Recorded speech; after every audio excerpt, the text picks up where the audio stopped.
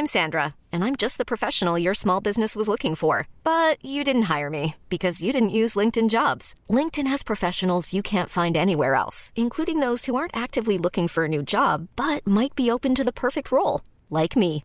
In a given month, over 70% of LinkedIn users don't visit other leading job sites. So if you're not looking on LinkedIn, you'll miss out on great candidates like Sandra. Start hiring professionals like a professional. Post your free job on linkedin.com/achieve today. Ever catch yourself eating the same flavorless dinner 3 days in a row? Dreaming of something better? Well, HelloFresh is your guilt-free dream come true, baby. It's me, Keke Palmer. Let's wake up those taste buds with hot, juicy pecan-crusted chicken or garlic butter shrimp scampi.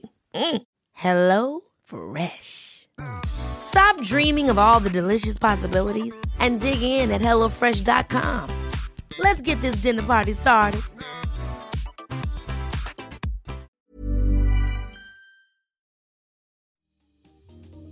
Welcome to Face. This is a show about change and about what's next.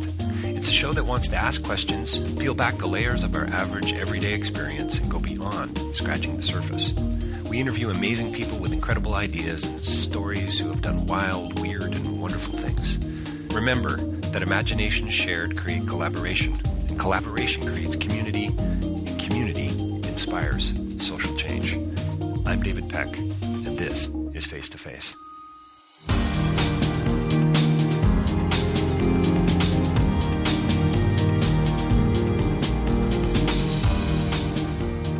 So my next interview is with Larry Weinstein. He is and I'm going to say it, Larry, you're a celebrated Canadian filmmaker, and I'm pretty sure you'd be laughing at that right now for some reason, and I'm not maybe sure why, because it's absolutely true through and through for a variety of different reasons, and it comes out in our conversation about Larry's new film, Propaganda: The Art of Selling Lies. Just dial can I say that? Dial Larry up on Google. I guess you just search Larry on Google and check out the filmography. Look at his IMDb database, and you'll see just how wide and deep Larry has gone as a filmmaker, as a documentarian, as a storyteller. There's no sacred cows, it seems, for Larry, and we had a great time, a wonderful conversation talking about this new film, Propaganda. Going to be premiering at Hot Docs with a theatrical release later in 2019. So make sure you check it out. It's a conversation about a whole lot of things. I mean, we talk about the film for sure, and by the way, it's a film you're going to want to see. If you can't get to it at Hot Docs, make sure you get to it when it's in the theater. And I'm almost convinced, I know for sure there'll be a VOD, a video on demand release at some point down the road. We talk about religion as the ultimate propaganda. We talk about consumerism and generic art over propaganda as art. We talk about Mulrooney, the opera, a piece that Larry gets into on a whole lot of levels from a creative perspective, but also there's something deeply ideological and political and very relevant about this film, and it seems to me about Larry's work. We talk about why Donald Trump was Larry's muse, and reason and skepticism and demagogues, and how emotions and manipulation comes into pretty much everything, and how it really is all about how we think. We talk about personal responsibility in North Korea, and about why we should go a little deeper and ask questions. So stay tuned. Coming right up for I had a blast, but coming up a real a wonderful interview and conversation with Larry Weinstein, talking about his film Propaganda. Don't forget davidpecklive.com for more information about my writing and my speaking, and you can get a hold of me there.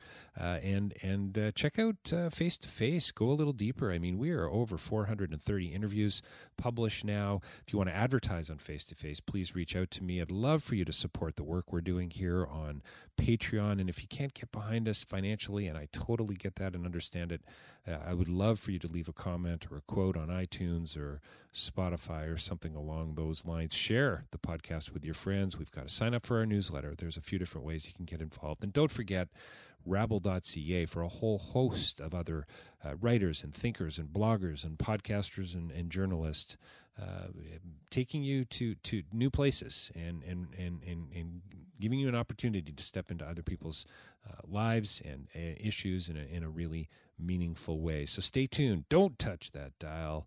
Coming right up, Larry Weinstein talking about his new film, Propaganda: The Art of Selling Lies. Well, welcome to Face to Face. We're joined by a very special guest here today with us to talk about his new film and and a whole host of other things. And Larry Weinstein is here with us, probably direct from Toronto. Is that right, Larry? That's right. Yeah. Well, thanks for joining us today. Oh, my pleasure, David. Thank you for calling. Speaking with me. I'm kind of wishing we'd had the record button going about 15 minutes ago, actually. We've already covered a fair bit of ground. So first up, right out of the gate, Mulrooney the Opera, really? Speaking of propaganda, yeah, that's right. Mulrooney the Opera?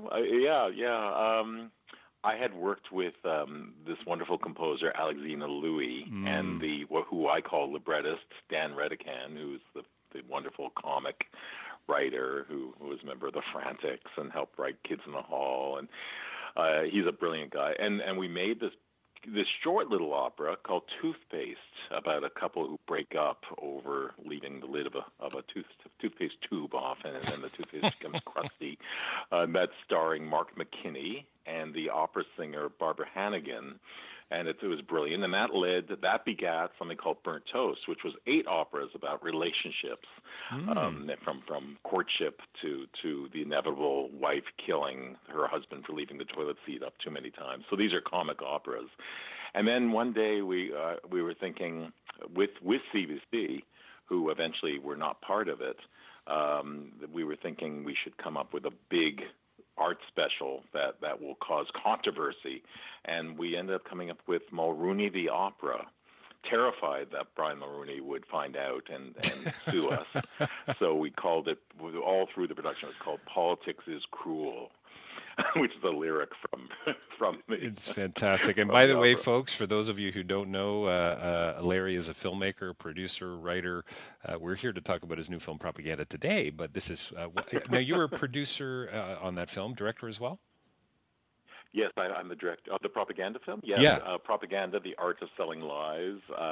I was more of an associate producer and kind of helped the writers. So I'm not one of the writers. David Morton and Andrew Edmonds are, but I am the director. And yes, I'm the one who kind of helped get it started. And quite the filmography, Larry. Before give us a tiny bit of context here. I mean, it's you've been around.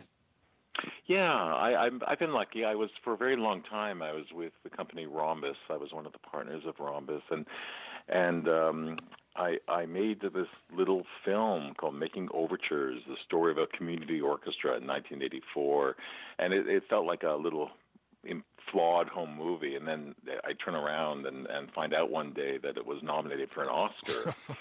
And which is very funny because somebody called me to congratulate. I had no idea, and I got this call and congratulations. And I said, "Oh, thank you so much. She's so cute." And because my first child, Allie, had been born, who's now a great filmmaker, by the way. And they said, "No, not on the child, on the Oscar." And I went, "What?" And so that's pretty cool.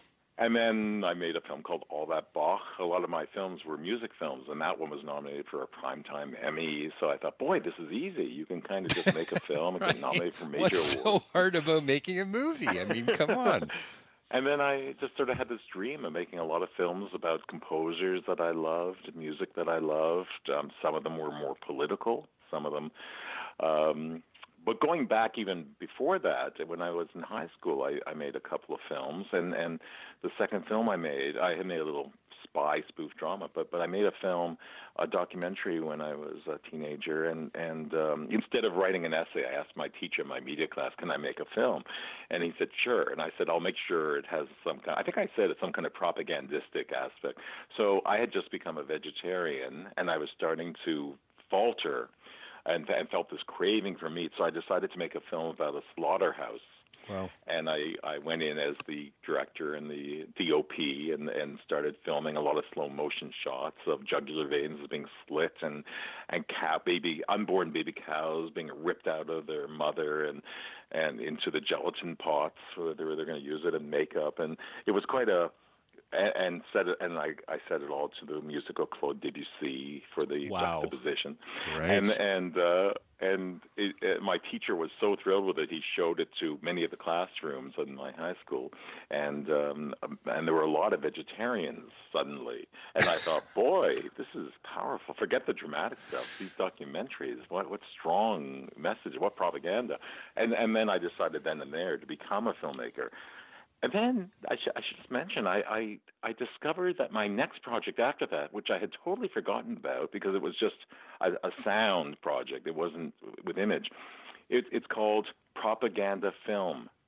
And it's about films that use propaganda. So it talks about Triumph of the Will, which I had just seen, and Battleship Potemkin, and The Great Dictator with Charlie Chaplin. Like, it's all in there. And Legally Blonde. That too, but basically the things that are in my present film, I had already been doing this in the mid '70s, and just remembering how old I am. So would you call before we step into the film? And by the way, congratulations! So the film is going to be at Hot Docs, and then theatrical release. I would imagine we'll probably talk a little bit more about that later on in the interview. But congratulations on the film. Loved it. It's thank you. Yeah, I don't even know where to begin really, but I'm sure we'll find somewhere. Tell me, would people call you based on this film you made for school and vegetarianism and so on? Are you a provocateur? Is that a? I think my wife would call me that, or I think the other word is obnoxious. Right. Yes. Yeah. I would say to a certain extent, yeah. I mean, I tend to be a bit of a contrarian. Sure. I became, some of my friends are actually evangelical, and I'm quite an atheist, so I enjoy doing little jabs all the time and at the nonsensical aspects of an invisible God and all that stuff. So yes, I guess so. Although I'm not obnoxious as a vegetarian. My wife eats meat, and I love her, and I love that she likes it. I did, however, get both my daughters.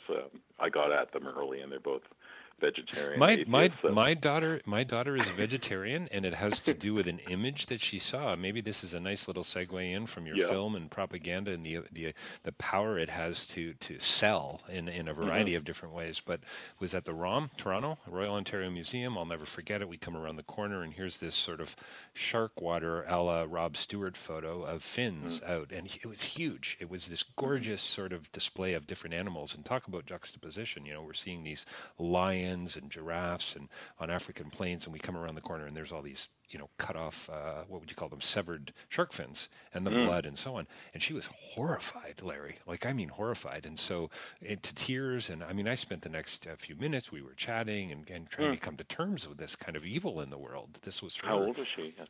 She was about 6. Oh, I see. Yeah, very young. Did they talk about the sharks being used, the fins being used for shark fin soup or something like that? Well, that's what I talked about, because they just gave you this little blurb by the photos, right? So it was this huge sort of display, and so we ended up we were with friends as well, so they had to go forward into the museum, and Victoria and I stayed back. She's a pretty committed vegetarian today. She's 11, and so there you go, the power of the image. Tell me what pray tell is propaganda? Do you think you answer that in the film? I'm not sure that I answered that in the film. There's so many takes on it, and now because we interviewed so many people, and could have interviewed so many more. I bet. It's become a bit of a blur in my head now.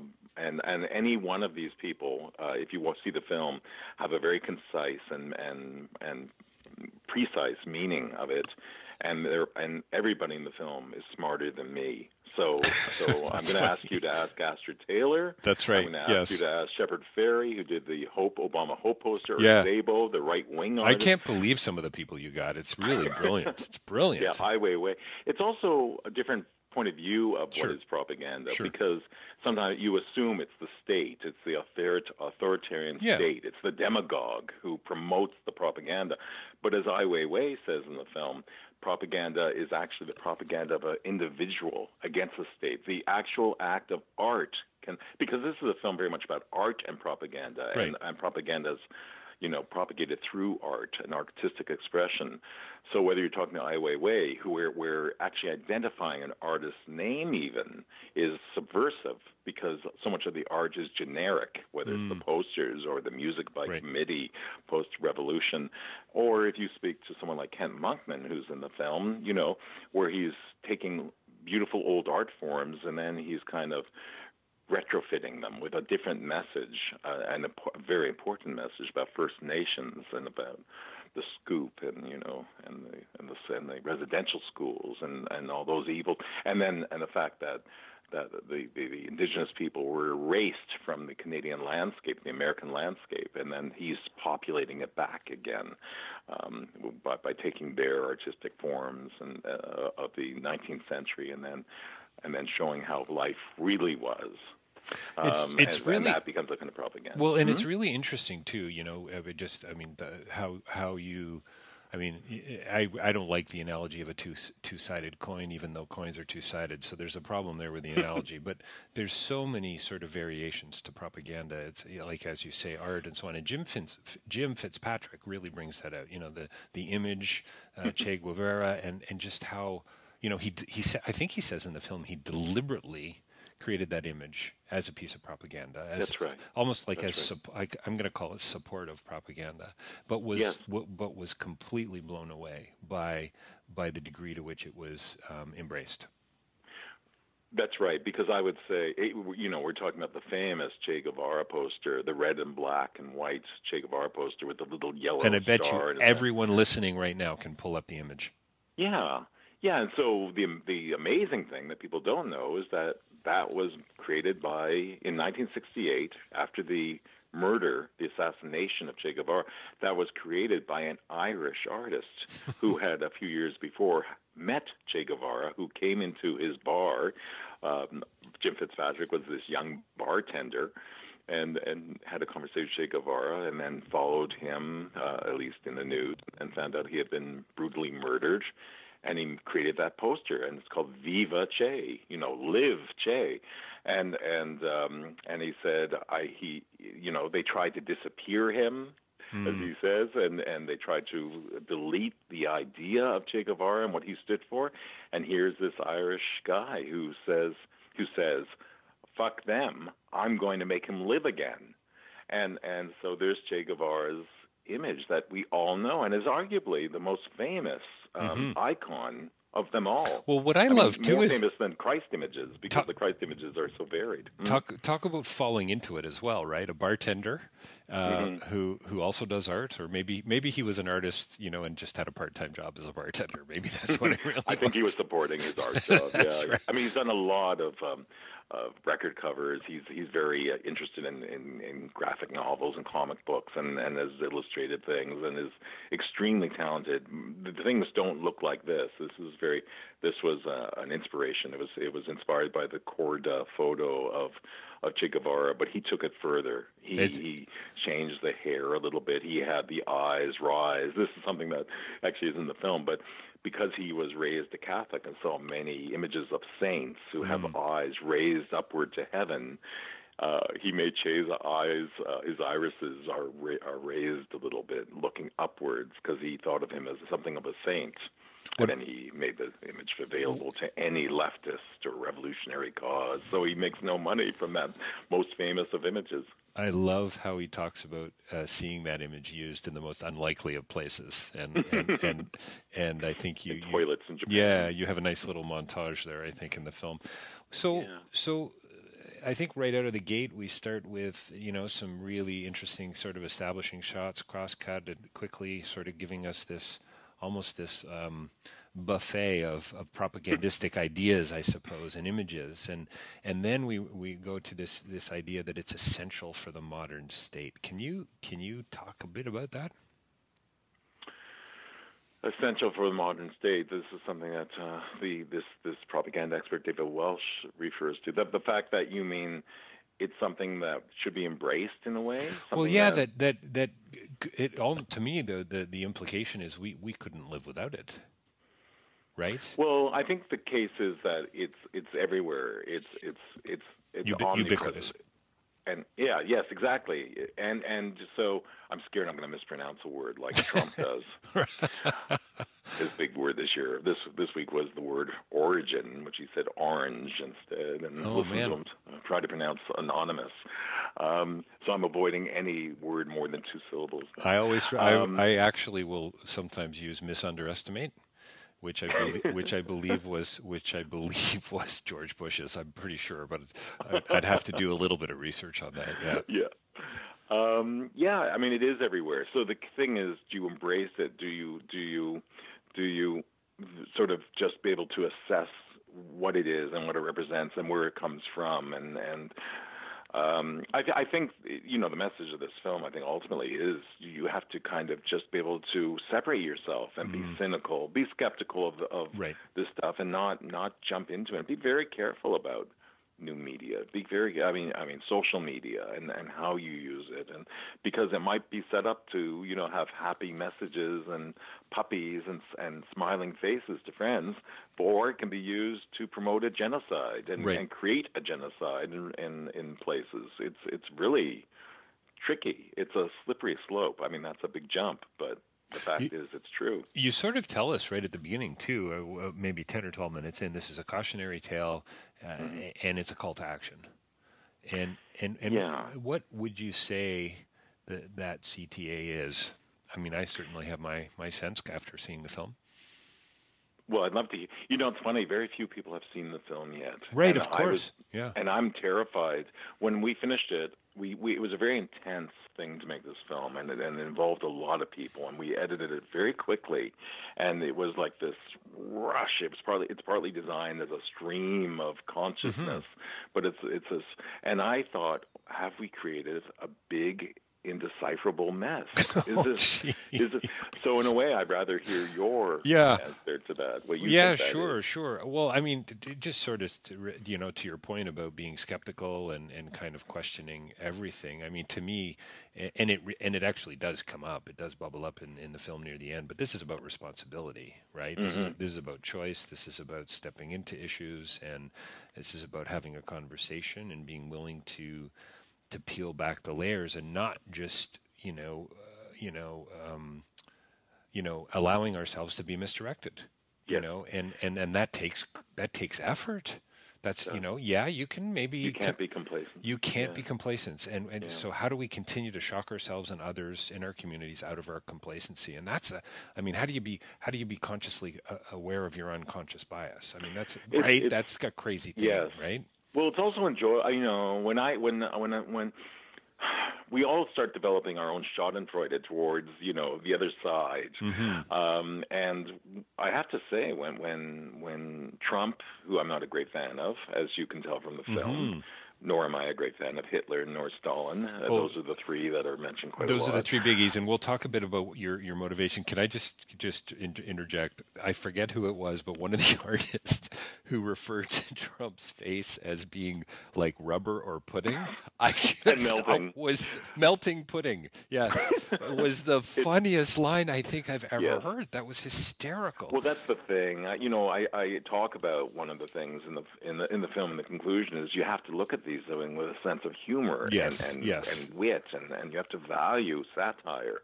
And that's Barry Blitz, who is a political cartoonist. He's a cartoonist. He doesn't even consider himself to be political, but he happens to have done the most political covers on the New Yorker magazine of anyone. And he's been tasked with making a lot of drawings of Donald Trump. And he says it's incredible drawing him, the back of his head, his colors, the fact that his face is kind of melting like pudding, and the joy he has.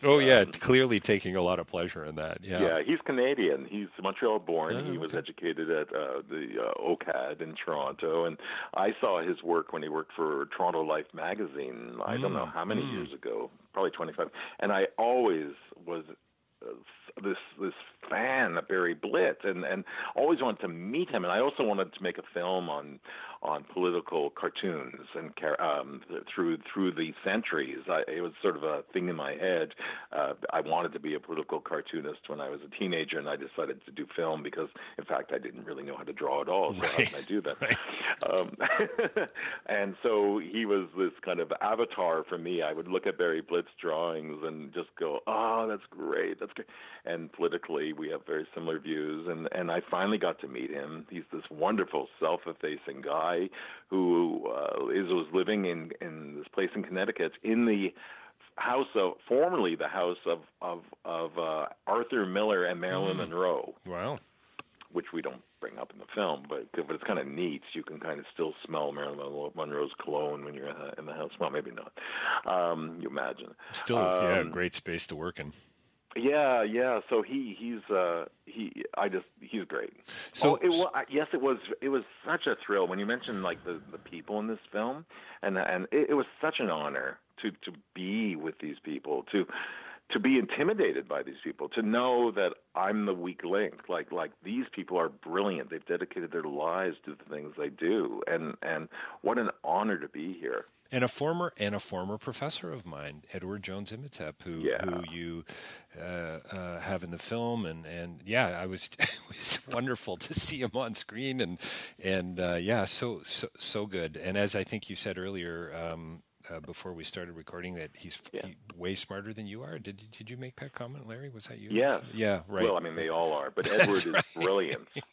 Edward is brilliant, and he was the last one we filmed. There's certain gaps we felt in the film that we needed to cover, and so I went up with the writer Andrew Edmonds to York University, where he is, and spoke with him, and he just kept talking about things that it's like, oh my God, that'd be so good for the film. That'd be so good for the film.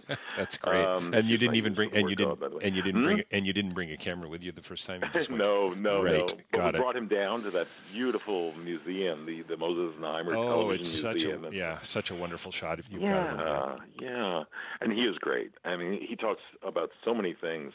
We originally were going to talk about all kinds of stuff having to do with Plato's cave and the shadows, because our film starts in a cave. Yes, yeah.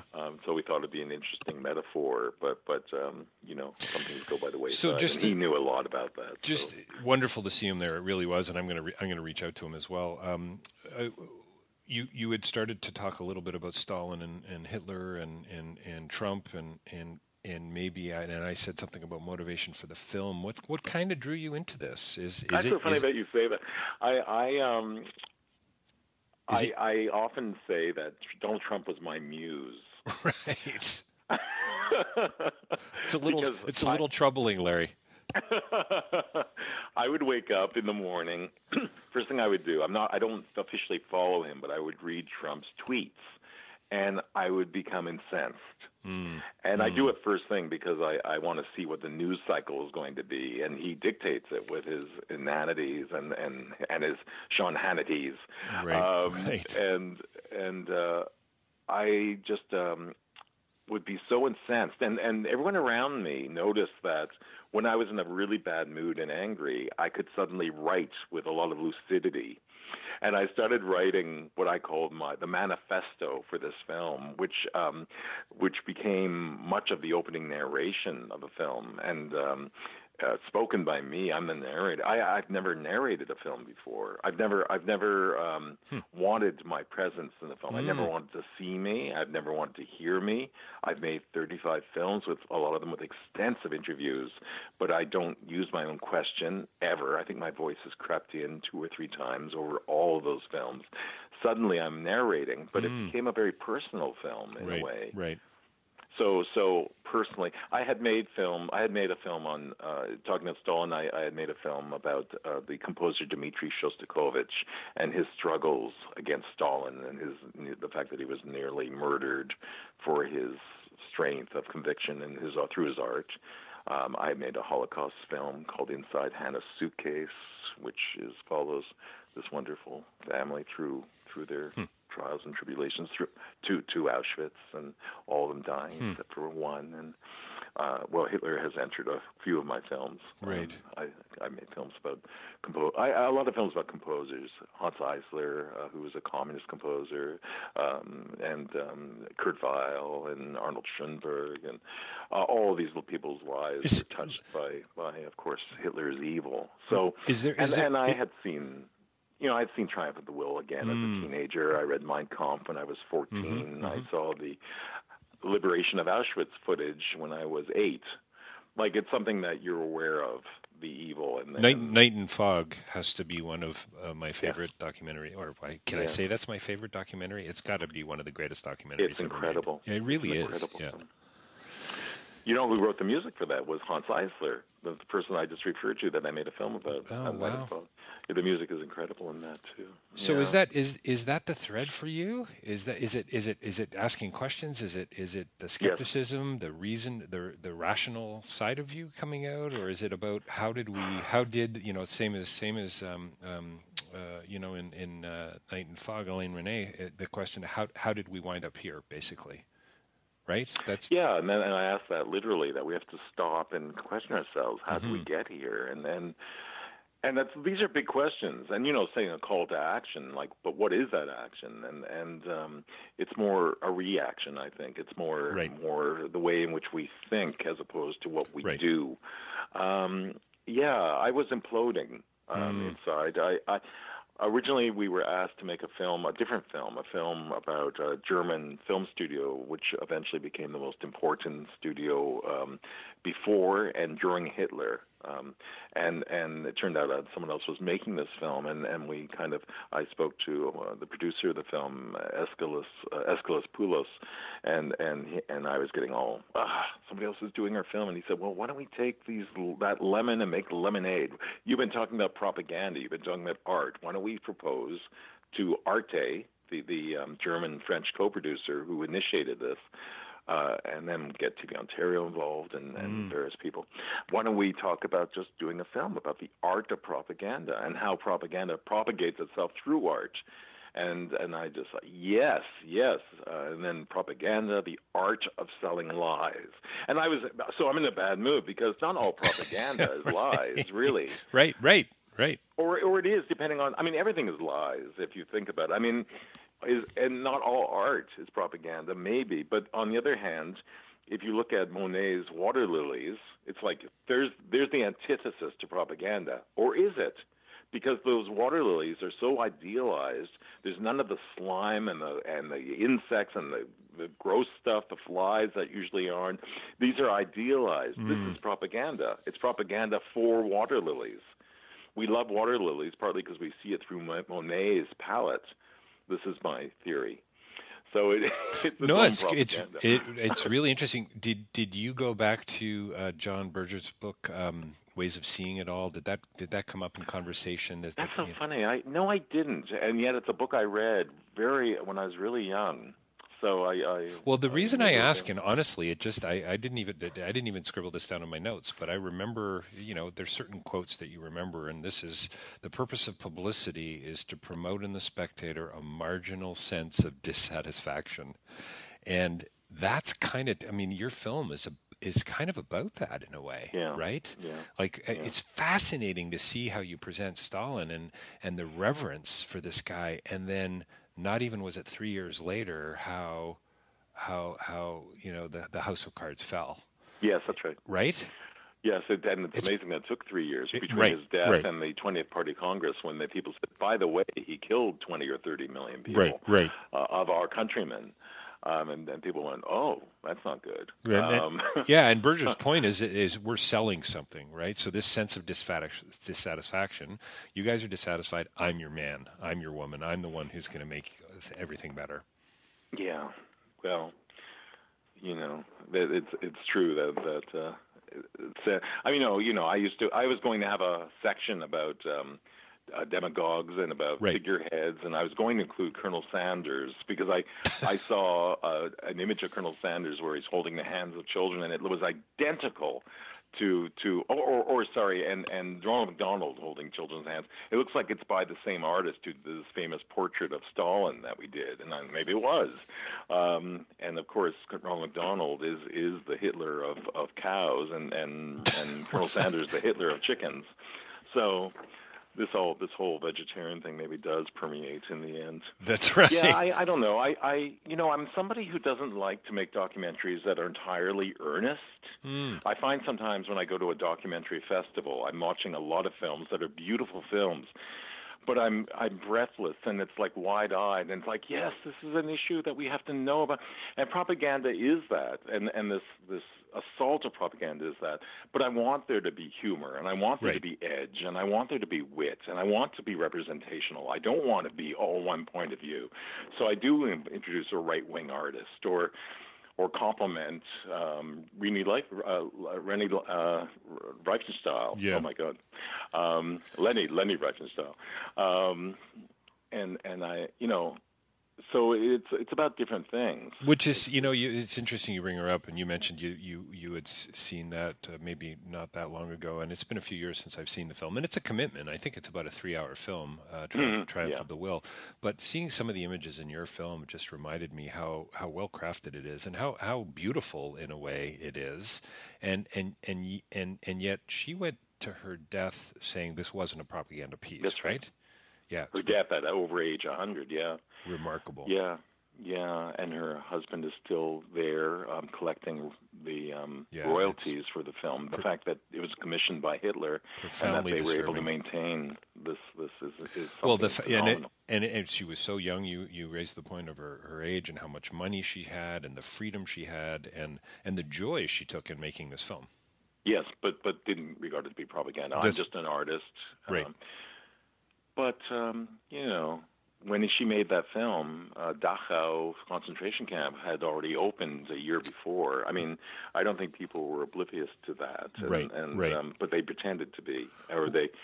But, Well, and now we're kind of back to personal responsibility, it seems to me, and the choice and stepping into something. And I so love the, and my listeners will have heard me quote this before, but it's Levinas, the French philosopher, who said, the face speaks and what it says, thou shalt not kill. And he talks about that in relation to Dostoevsky's notion about responsibility and how we're all kind of responsible.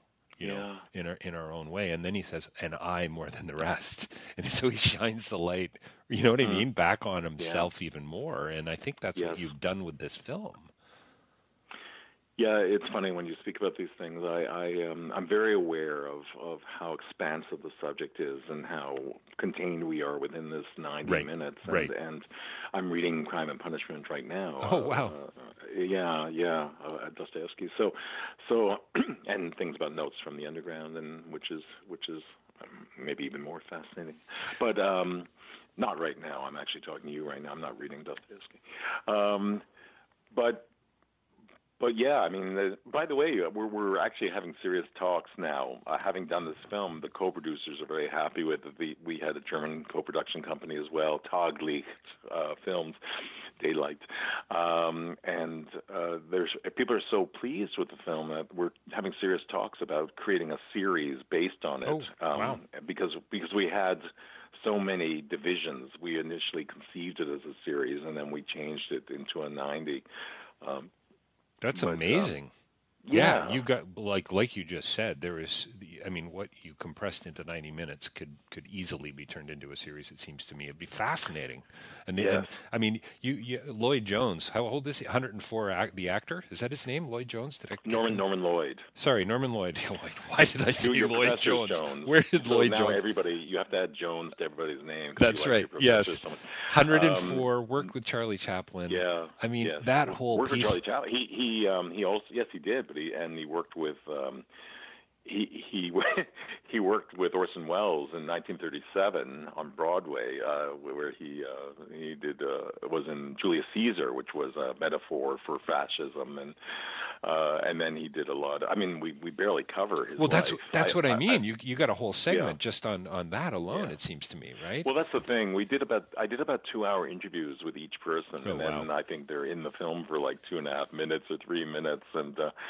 Norman Lloyd's amazing. I mean, he actually was offered a role in Citizen Kane, one of the major roles. But he had better work to do than that, so he did a different project. And I got that right? He was better work. Yeah, he was 104, right? He's 104. I saw wow. him. I went and visited him a couple of months ago in Los Angeles with my wife, and so great. He was so wonderful. And he looked at me as I was getting ready to leave, and he said, "Larry, promise me you'll come to my next birthday, his 105th birthday. I'm going to have 300 guests." Oh, that's awesome. That's so great. And you can imagine who those guests are. I mean, the last film he was in, he has a SAG card since 1932, so he's the longest working actor in American history. Wow. And although he hasn't actually been in a film since 2015, so it's not like he's that current. Well, what was so wreck with Amy Schumer.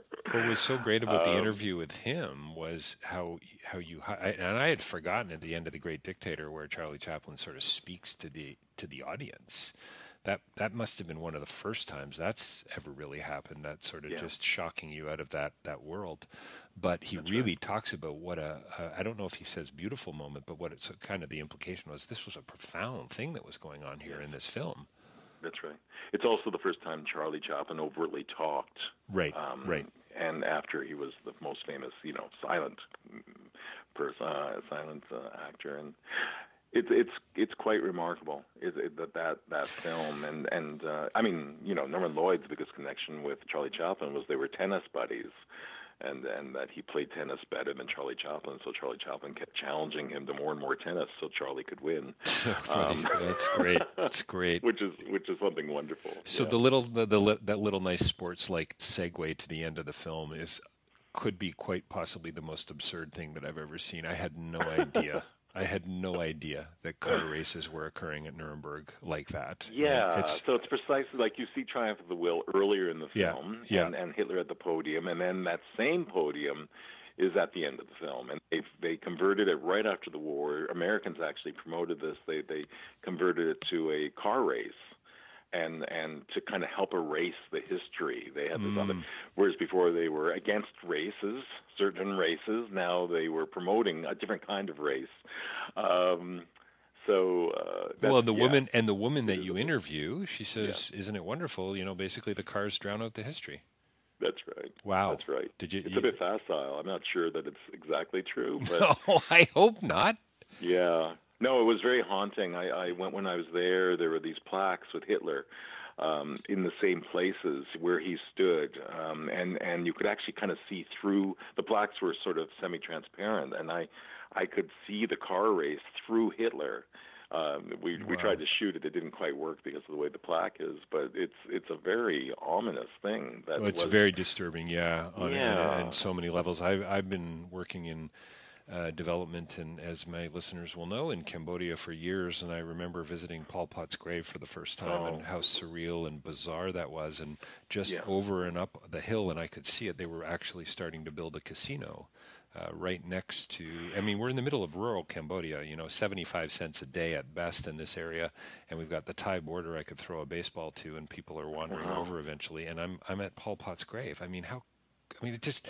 guess, in a sense, life goes on, I suppose. But yeah, this is the stuff that the future is made of, and that is, being able to remember where we came from, right? Yes. And anyway, it's just there's this paradox and almost satirical absurdity to it, which you bring out so beautifully in the film.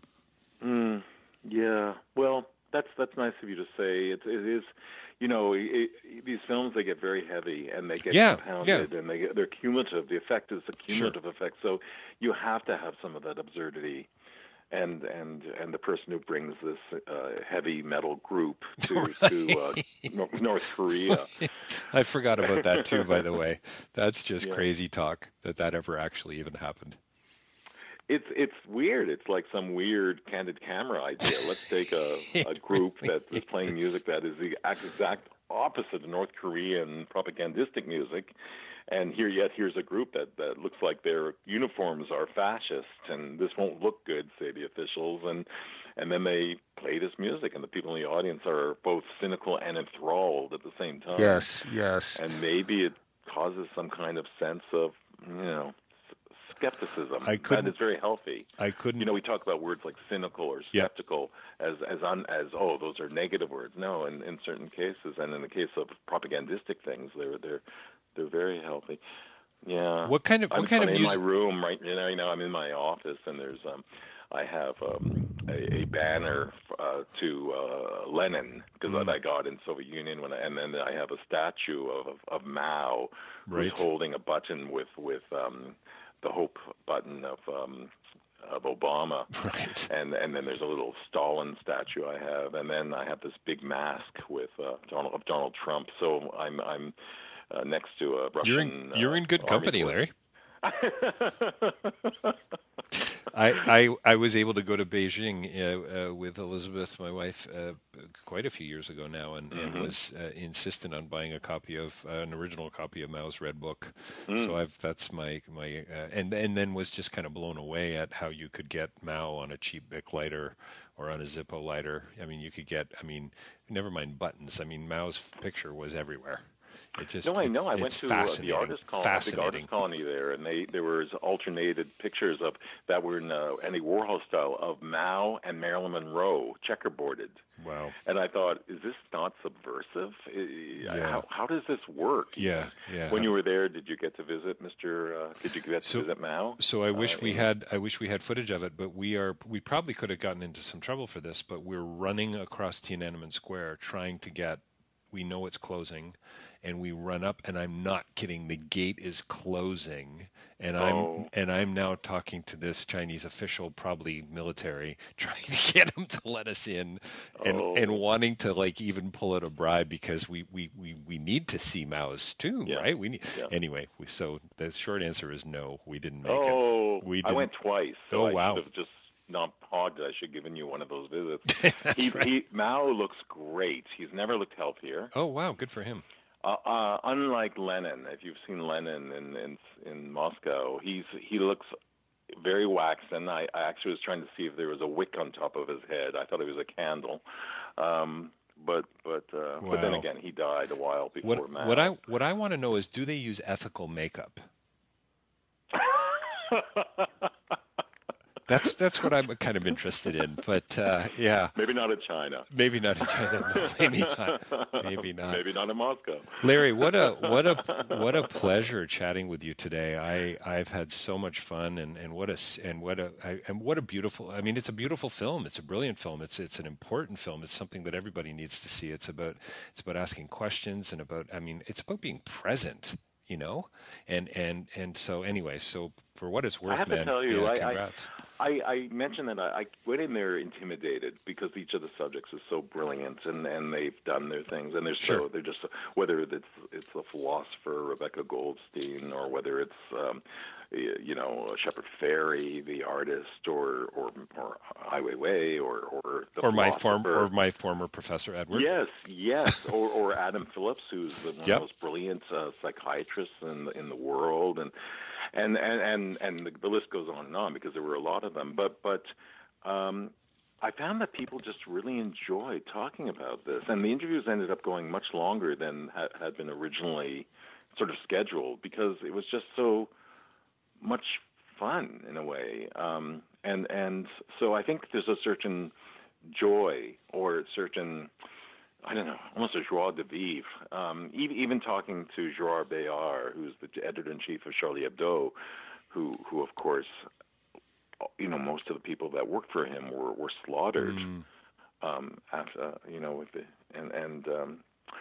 because of the propaganda or because they were propagandistic. Right. I mean, so it's very grim themes, yet it was the process of making the film was joyous, and the crew that I had was so great. It comes out. It comes out in a variety of ways, and you've injected life into a pretty difficult subject, it seems to me. And so just to be clear, I mean, Propaganda: The Art of Selling Lies. It's premiering at Hot Docs coming up in the very near future.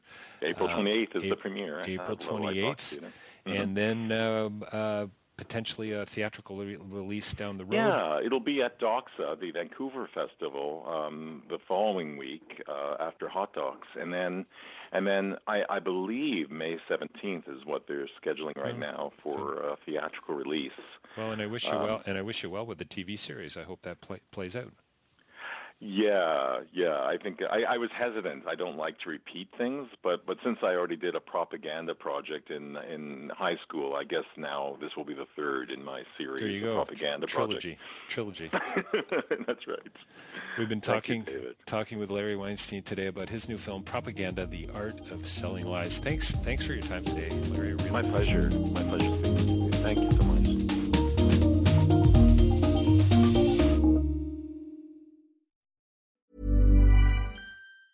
Hey, it's Danny Pellegrino from Everything Iconic. Ready to upgrade your style game without blowing your budget? Check out Quince. They've got all the good stuff, shirts and polos, activewear, and fine leather goods, all at 50 to 80% less than other high-end brands. And the best part? They're all about safe, ethical, and responsible manufacturing. Get that luxury vibe without the luxury price tag. Hit up quince.com/upgrade for free shipping and 365-day returns on your next order. That's quince.com/upgrade. Ever catch yourself eating the same flavorless dinner 3 days in a row? Dreaming of something better? Well, HelloFresh is your guilt-free dream come true, baby. It's me, Keke Palmer. Let's wake up those taste buds with hot, juicy pecan-crusted chicken or garlic butter shrimp scampi. Hello Fresh. Stop dreaming of all the delicious possibilities and dig in at HelloFresh.com. Let's get this dinner party started. Even when we're on a budget, we still deserve nice things. Quince is a place to scoop up stunning high-end goods for 50 to 80% less than similar brands. They have buttery soft cashmere sweaters starting at $50, luxurious Italian leather bags, and so much more. Plus, Quince only works with factories that use safe, ethical, and responsible manufacturing. Get the high-end goods you'll love without the high price tag with Quince. Go to quince.com/style for free shipping and 365-day returns.